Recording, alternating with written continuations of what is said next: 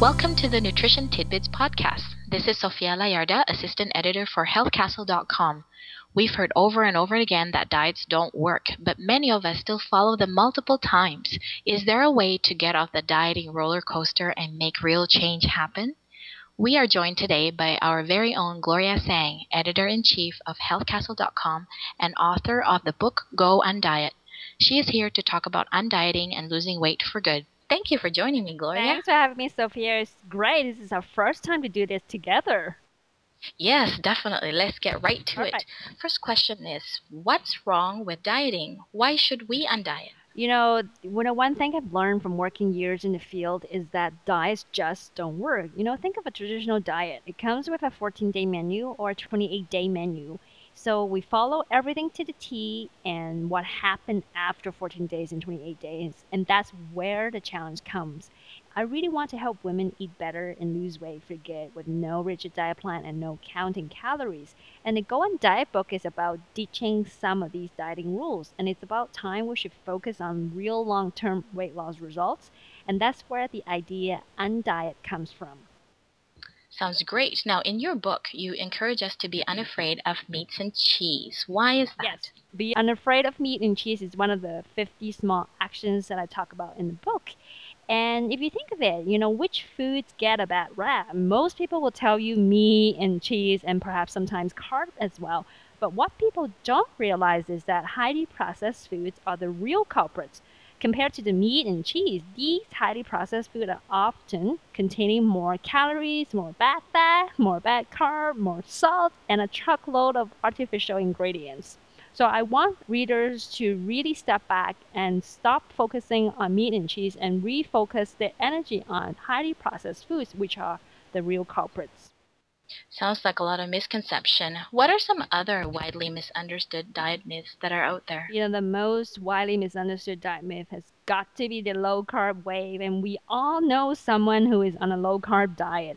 And the truth is, carbs are not the problem, but rather it's the toppings that we add to these foods. So, for example, a dish of plain pasta has reasonable calorie count, but if you add the Alfredo sauce, calorie count triples. And the same goes to baked potatoes.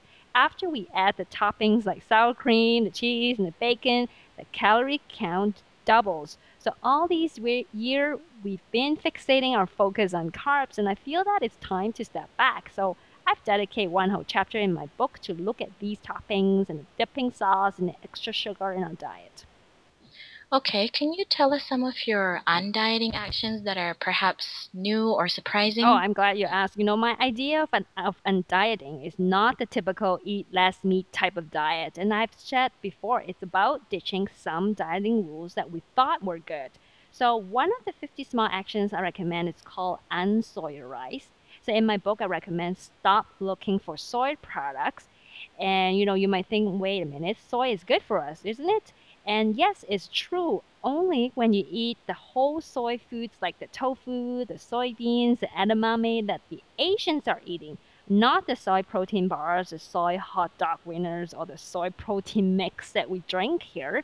And another actions that I recommend is called unpalm, and that is to stay away from palm oil.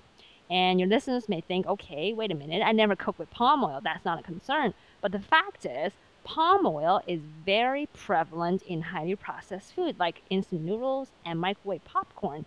So the presence of this solid fat is an indicator that the food is highly processed. Now, you've mentioned highly processed foods a couple of times now. How can we avoid or spot these highly processed foods? Sometimes processing is needed to extend shelf life, but sometimes it's used to trick us into thinking the foods that we're buying are better for us than they really are. I talked about a 5-second rule in my book to spot this highly processed food. First, does the product have cartoon characters on the box? Second, does it say fat free? And third, is the ingredient list long? And these 3 quick tests can help you evaluate the quality of the food you're about to purchase. And a yes to any of these 3 questions should always raise a red flag. Sounds like a lot of really useful information. Can you tell us a little bit more about what is in your book? I'm on a mission to help women get off the dieting roller coaster. And as I said, I want to help them lose weight with no rigid diet plans and no counting calories. So I put together 50 small undieting actions in the book just so that readers can help choose their own changes to make changes one step at a time. And there's no right or wrong way of making changes. They don't have to do step one in order to move to step two. It's really choosing their own problem areas. For some people, it may be the afternoon snack cravings. For others, it may be the drinks that they've been drinking. So different people face with different diet challenge, and all they have to do is to be able to evaluate their own current diet and to pick certain actions that are relevant to their own situation and to make those changes that are relevant to them. Okay, so it sounds like it can be tailored to individual needs. Thanks again for joining me, Gloria. Thanks for having me, Sophia. We've been talking to Gloria Sang, author of Go on Diet. For more healthy eating tidbits and information about this show, go to healthcastle.com.